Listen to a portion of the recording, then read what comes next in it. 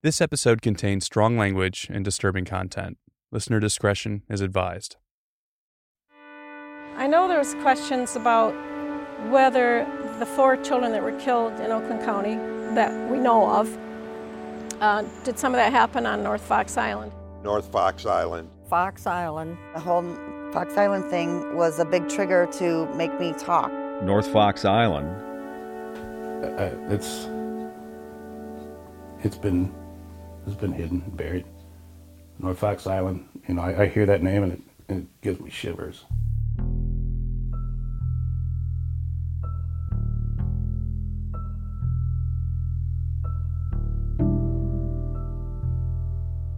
We're always going to ask the question is, okay, how much of this is folklore and how much of this is actual truth? This is Oakland County Chief Assistant Prosecutor Paul Walton. Whether it's a lead or a rabbit hole right now, I don't know.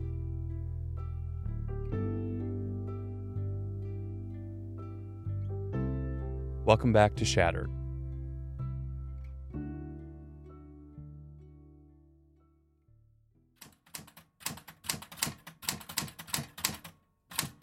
December 28, 1975.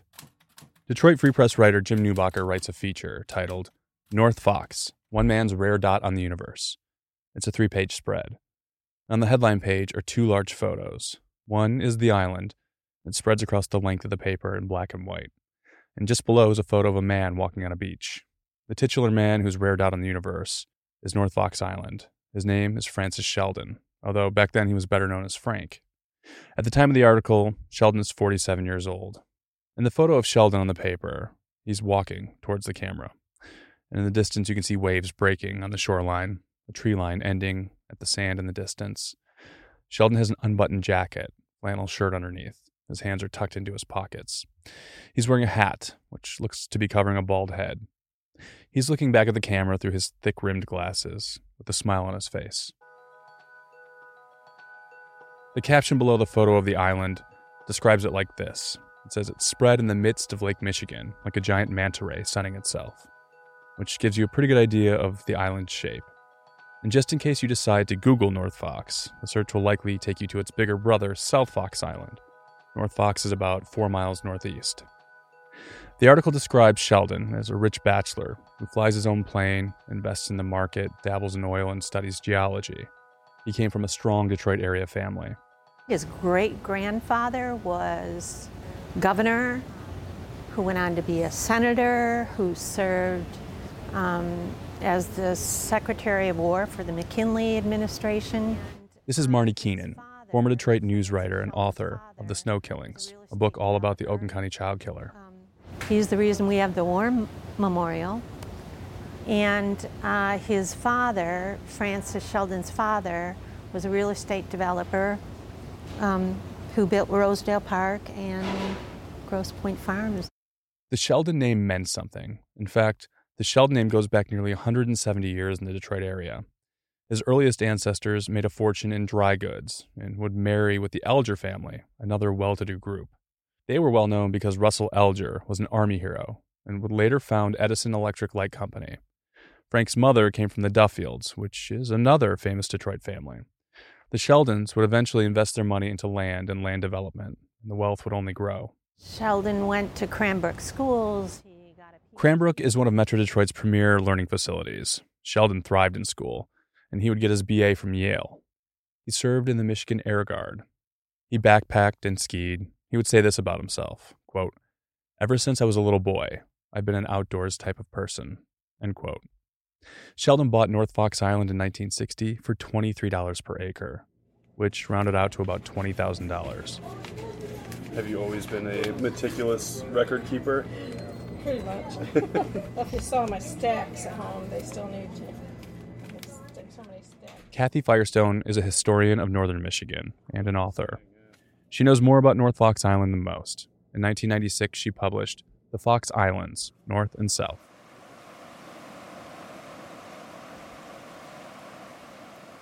Not long ago, we met at the Grand Traverse Lighthouse, at the tip of the Leelanau Peninsula.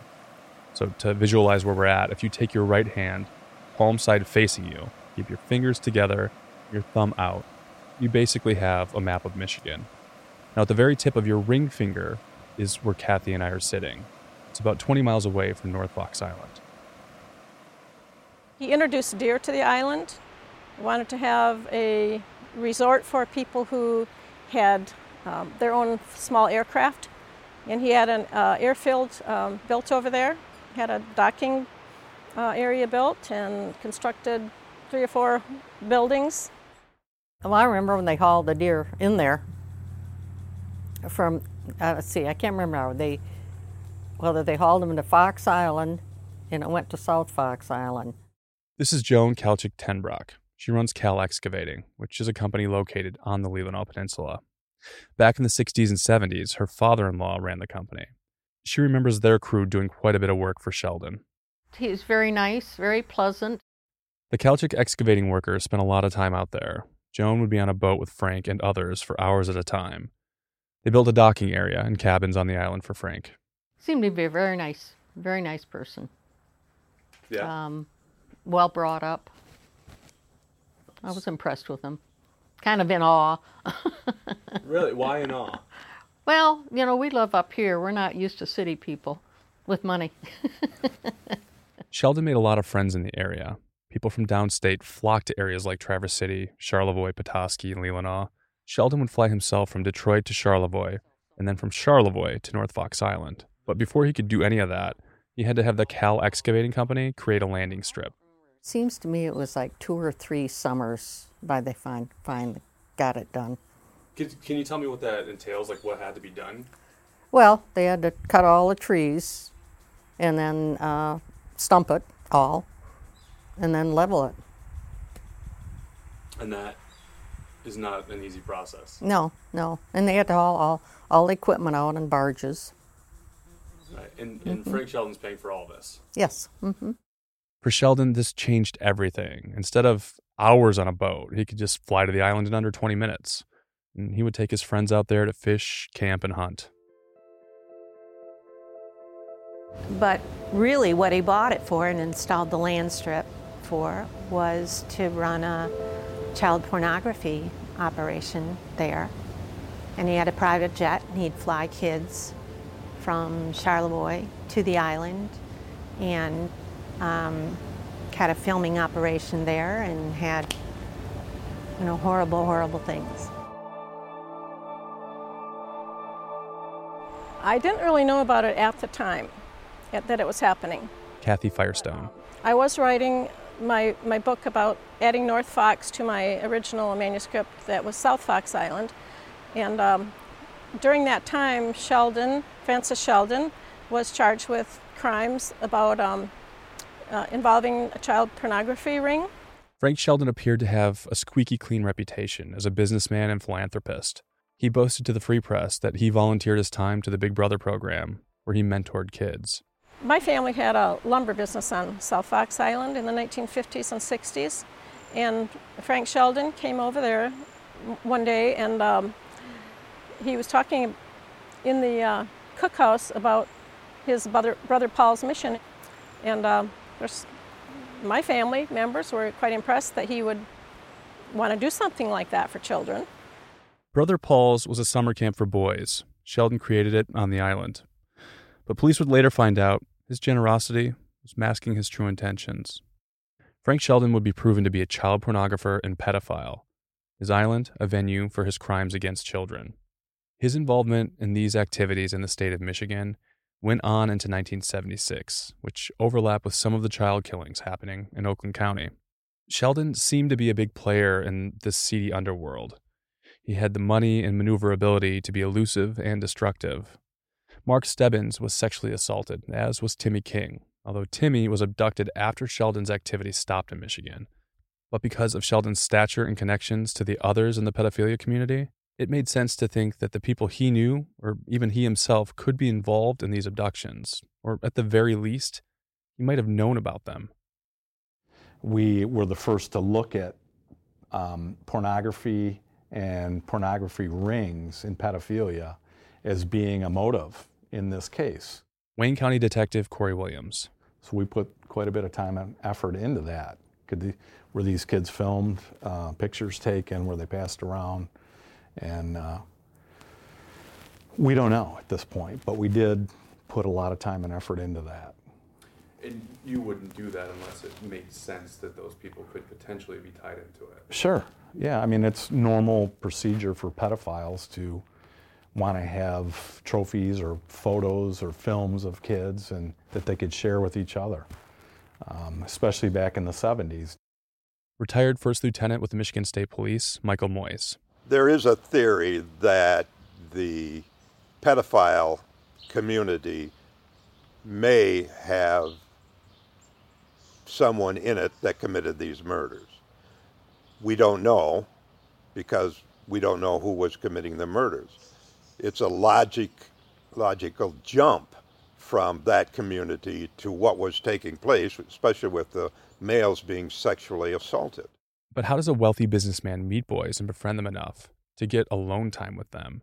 Sheldon had figured out a couple of ways to do this besides simply volunteering for the Big Brother program. One, he started Brother Paul's Nature Camp for Boys, which operated on North Fox Island. And two, he made friends with people who had direct access to children.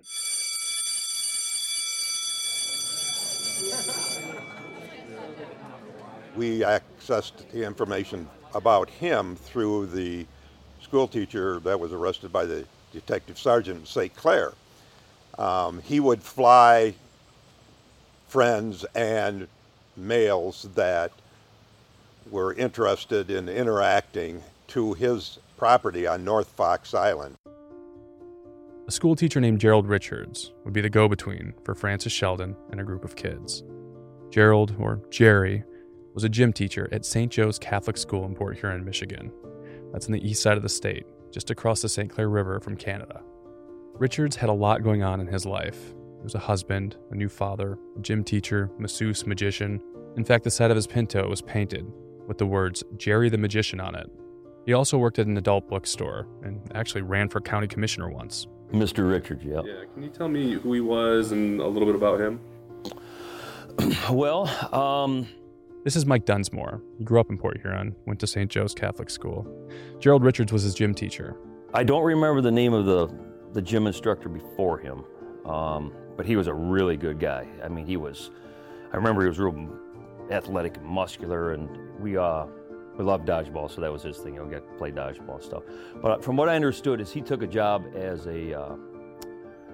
like a baseball coach or something like that, and he left. And that's when Mr. Richards came. And it was really weird when he first got there. Everything started to change right away. We had to all of a sudden start taking showers, and we'd never showered before, ever. And his excuse was, well, you guys can't be going back to class stinking and whatever. So we had to start bringing towels. We had to take showers, so whatever. And he was just, as far as a gym teacher, he just seemed off. He was real ranky and raily. The guy didn't look like he could have fought his way out of a wet paper bag. And it was, as a kid, you don't go, well, what the heck is this guy doing as our gym teacher? It's like, well, this is our new guy. You need to respect that, and it is what it is. But he just wasn't.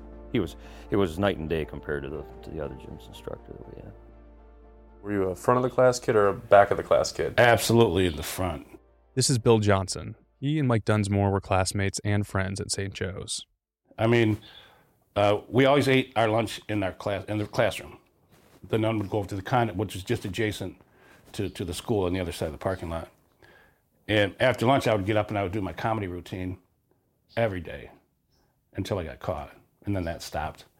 I was the front of the classroom in the class and the back of the bus kind of guy, always a character. But But your initial impression though, before you had the chance to look back.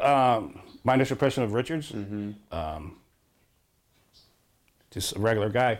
He intrigued me with magic. He was a magician. If you were aware of that. So,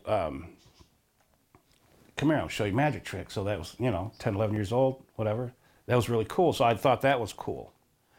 So I think that was his way of gaining trust from me and some of the other boys. The kids found out quickly that things were going to be different from now on. Yeah, he would do the patting on the ass. The only gym teacher I ever had that would be in the locker room when we were taking showers. And Mike wasn't on the basketball team, so he would even come in during the basketball showers. And I just thought it was odd, but at 11 years old in the Catholic school, you felt protected, and I did, and I guess I sort of dismissed it as, oh, I guess that's just the way it is. Not knowing that, come here, I'll show you this magic trick kind of thing, and, gained his trust, and I liked him. Yeah.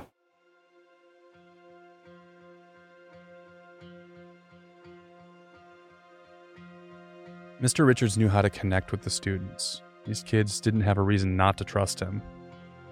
He was never really aggressive in any way. You needed, buckle down and do it. He was passive, I guess would be the word. Just pretty much anything you did was okay, but you just followed the authoritative figure. During the end of the school year, Richards went to a handful of students and told them they had done so well in his class that they were going to get a trip to North Fox Island. From what I understood, he went to a couple of the other boys and myself's parents and said, these guys did an exceptional job this year in gym class, and as a reward, we'd like to take them up to the island. I remember it was brought to my attention by Jerry Richards first. And had papers, you had the permission slips and whatever. And I remember my mom had to come to the school. She met him, no big deal. He talked about Mr. Sheldon, wealthy man. Anybody from that area knew, he was very prominent, wealthy, come from a wealthy family, so on. Everything just seemed legit.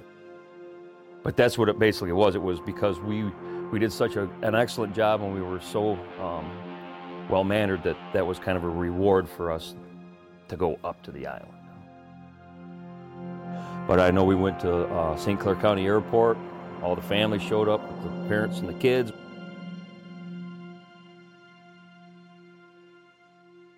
They got there and met Uncle Frank.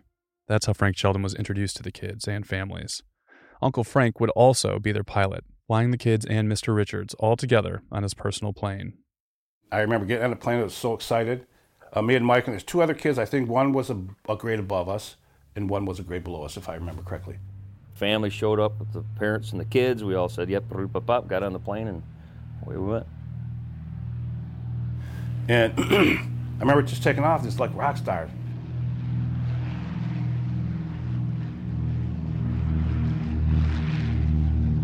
The boys were headed on an island getaway that would haunt them for the rest of their lives. I'll be right back.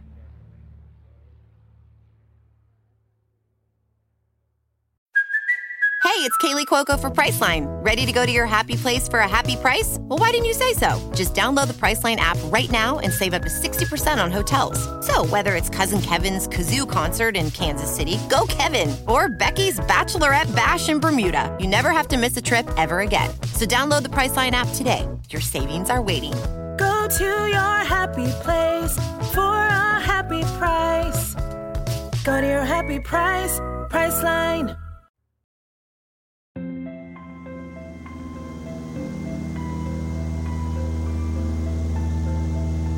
It was exciting. I do remember it was exciting. We're like, yeah, we get, out of all the kids in the class, we get to go do this really cool trip.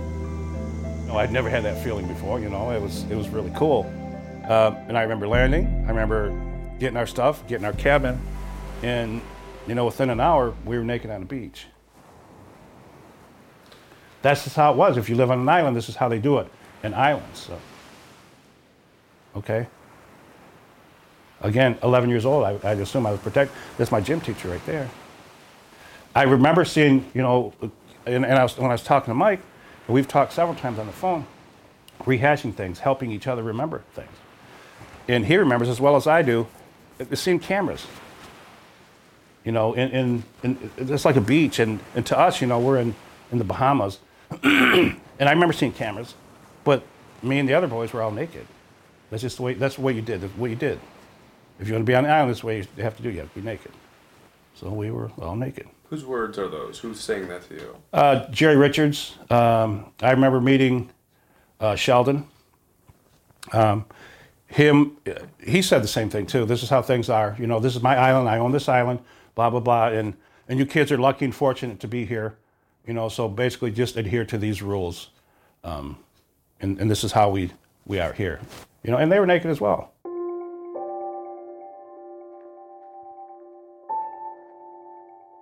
The island was beautiful. It was a really cool place. And we go down, the water was like, it almost looked like the ocean, but it was freezing. And, hey guys, let's go skinny dipping. And then to me it was weird because it's supposed to be dark when you go skinny dipping, you know.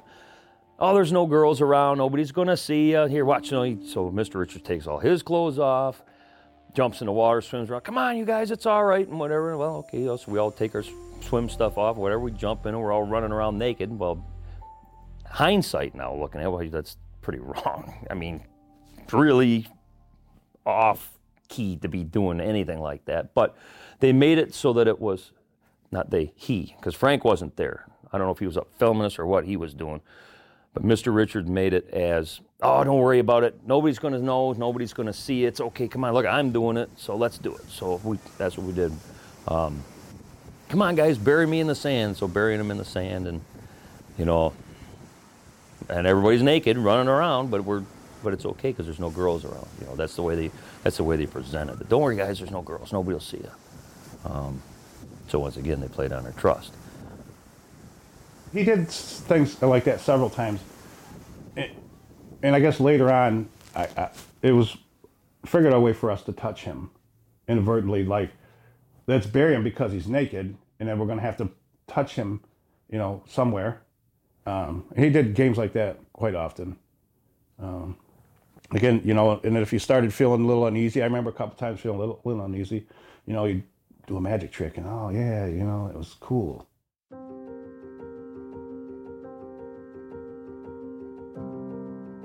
There were 6 people on the island. Bill and Mike, of course, Frank Sheldon, Gerald Richards, and there were also 2 other boys.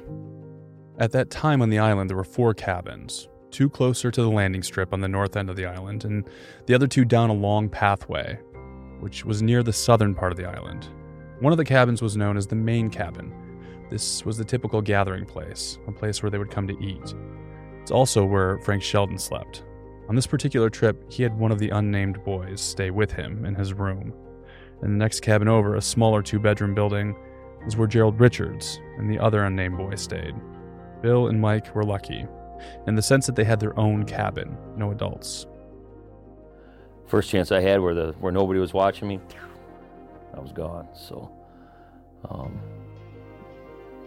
when they told me you can't be taken off, it was almost like going somewhere and you're having a good, like, we just say you go to grandma's house and all the grandkids are there and you're playing and you're doing everything to have a good time because you haven't seen everybody, and it's like, you kids quit running, go sit down over there for a little bit. That feeling that's kind of what it was like when I was told that I can't, don't just be going out looking for stuff, like they got to keep an eye on you all the time.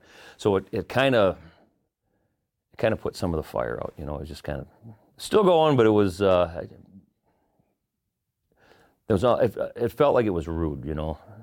We want to, before it was, you guys have a great time, and then it was like, well, we need to keep an eye on you, and now it's almost you're being watched all the time, you know. So I didn't enjoy that. You're noticing cameras like kind of all over the place? Yeah. All right. Can you just maybe, if you remember any details about where you saw them? Like, well, the first time I noticed them, we were on the beach within the first hour of landing with no clothes on. And I noticed, like, say if the beach is here, I'd see, you know, some cameras, you know, in the wooded area, the edge of the beach. We had cameras by our cabin. Are you questioning this at all? Or is it just kind of like this weird thing, whatever, we're just doing what we're doing? That's basically, you know, I think I may have questioned Mr. Sheldon about it, you know, jokingly saying, you know, we're celebrities or something like that. And he said, yeah, you are. You know, that's the cameras, that's how we do things here, or something like that. So I just kind of dismissed it as being normal. What was your first impression of Frank Sheldon? Mr. Richards had told us about him being a millionaire. And when you're 11 years old in the 70s, you know, a million is an unheard number, you know. So I guess I was impressed with him before I met him. He's a rich man who owns an island and an airplane. So I guess respect at first. There was a stump, and it was probably about the size around as this chair, maybe 4 or 5 feet long. And I remember there was snakes on the end of it. So I rolled the thing, I rolled it, well, the bottom ripped off of it, and there was literally thousands of snakes in this thing. And there were, they weren't like just all garter snakes. There was ringneck snakes and milk snakes, and it was just this, it was the greatest thing ever. I go back and I get Bill, and I said, you got to see these snakes. He said, I don't really care for snakes. I said, well, come on, you got to see this. This is really, I wanted to show somebody. It's almost like, you ain't going to believe this unless you see it.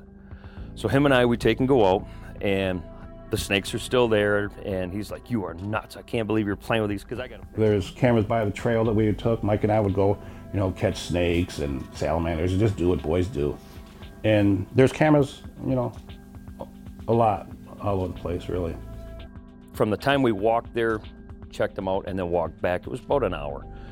Well, when we got back, we couldn't find anybody. Usually there was somebody right around the main cabin, and there was nobody there. So we went down to the beach, ran down to the beach. We actually ran, because it was kind of like, what the heck's going on? So we ran down to the beach, there's nobody there. We ran back up, went to each cabin, nobody there. What the heck? They left us. That's the first thing we thought. So we take and run down to the airstrip, and the plane's there. So we're like, okay, well, what the heck? So we go back, and the Jeep was gone. So we're like, oh, they must have just took a ride, and they're out going around the island and whatever. So I want to say it was probably a couple hours. And then they came back, and they were happy, but the two boys were different after. They were quiet. They didn't talk anymore. We would have cookouts and stuff. We'd cook hot dogs and have the marshmallows and stuff. And everybody was talking, but those kids they didn't really talk at all anymore. They didn't say anything. And it was kind of odd, that was just, as a kid though, you're not going, geez, I wonder what the heck's going on with her. It was just, they just seemed a lot quieter, but I never really thought about anything. They're just maybe not feeling good or whatever, so. I don't know if it's the exact same time, but I remember hearing one of the kids screaming and crying, like somebody was hurting him. And he was screaming and yelling, stop. And we didn't know what was going on, and we knew it was coming from a locked door. But we heard the kid crying. I think it was a kid that was a grade above us. Heard him screaming and crying to stop. Yeah, I remember that very vividly. The one older kid, he was kind of quiet to begin with. He's kind of a tough guy, at least I thought. But then after that, he didn't talk. He didn't do anything. More like sit at the beach by himself and, down by the water. Of course, Jerry Richards was right there comforting, putting his arm around him, that kind of stuff. I think Mike was the lucky one. Just his natural curiosity to run and, and be a boy and look around, kept him safe, and I'm glad for him. I wasn't as fortunate, and both of those kids never came back to our school after that summer. Never saw them again.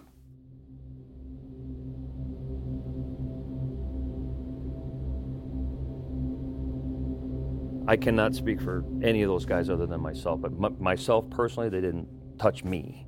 But Bill Johnson was not as lucky. They focused on me a lot, I noticed. Long blonde hair, blue-eyed, 11-year-old. The very first day we were there, and I had a sunburn, and Jerry Richards rubbed lotion on me everywhere. Again, I just thought it was normal. That was uncomfortable. But he just relaxed me. I don't remember even what he said, but just relax or something like that. Where I would rub lotion on me. And yeah, that was the first day. That was the first day. I mean, is he touching your genitals? Like, yeah. I remember it distinctly, and I just spoke with my wife about this not long ago. I remember him taking lotion and putting it on his hand here, and then just me laying on my stomach and just going between my my cheeks, you know, with his hand like that. And I felt very uncomfortable, but he assured me everything was okay, and this is what we're supposed to do. Again, I trusted him. You know, turn over, do the same thing, because you have to protect that. You know, so every day he did that to me. I'm not afraid to tell the story now. Even as a grown man, you know, you got that little boy inside you that doesn't want to tell anybody.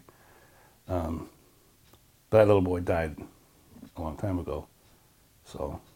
It didn't sink in as, wow, these kids went through an awful hell, and, you know, until I started getting older and I was thinking, wow, you know, they used our innocence, and that sucks. It really does.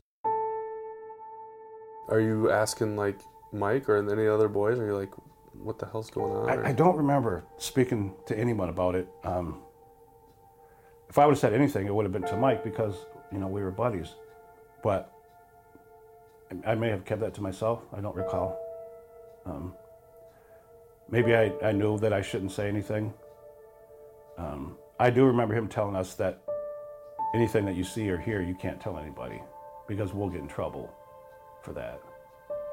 Jerry saying that? Yes, Jerry Richards. So, you know, we didn't say anything. Do you remember feeling like shame or anything like that? Absolutely. Can you explain like I knew it was wrong.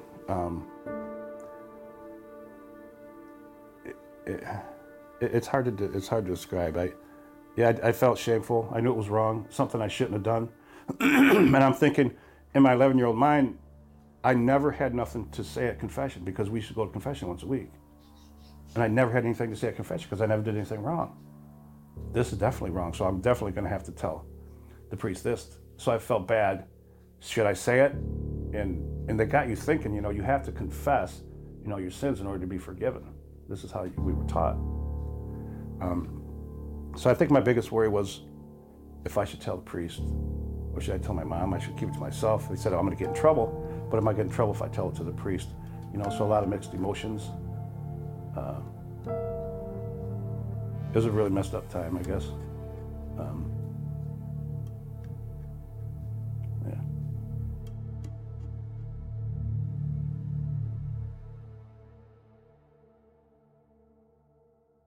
Something horrific happened to those two kids. You feel at least one of them. You yeah. heard Oh, screaming. yeah. Yeah, absolutely. And we knew what happened. I mean, we talked about it after, you know, we knew exactly what was happening to him. What was it? He was being raped. If I was 11, he was 12 or 13 maybe. And it just sounded like he was being murdered, you know? And that scream haunted me forever. You know, I guess the mind has a way of protecting you over time, and it's done that. Just recently, all of this stuff has come back to the surface, and I, along with my wife, agree that it's good that I talk about it and let the world know what a piece of shit this guy was. Sorry. It's fine. This guy being Jerry. Yeah. Like I said, I went looking for him after, and I wouldn't be sitting here in this interview. We'd be in prison. We'd be interviewing me in prison, because I absolutely would have killed him. There's no doubt in my mind. Could never find him. I even thought I'm going to hire a magician and then have him show up, and then I was going to kill him. Luckily for him, I never found him. And I never knew where he was, but I always hoped wherever he was in a lot of pain. You know, maybe being incarcerated and having somebody do that to him. I heard he died sometime in the 90s. Don't know where he's buried. It's probably best that I don't. Yeah, he was a monster. and I trusted him.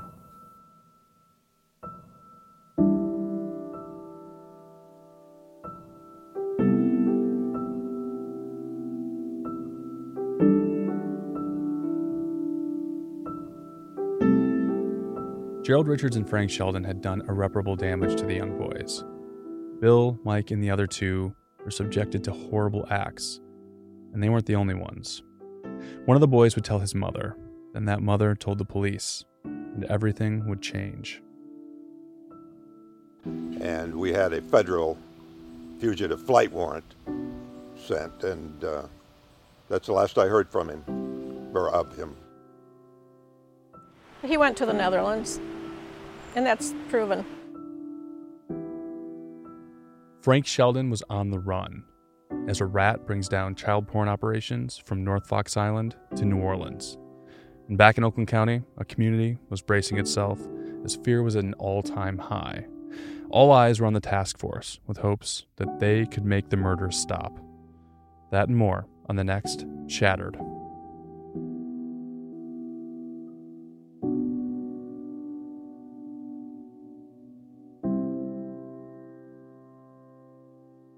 A very big thank you to Michael Dunsmore and Bill Johnson, who courageously shared their stories.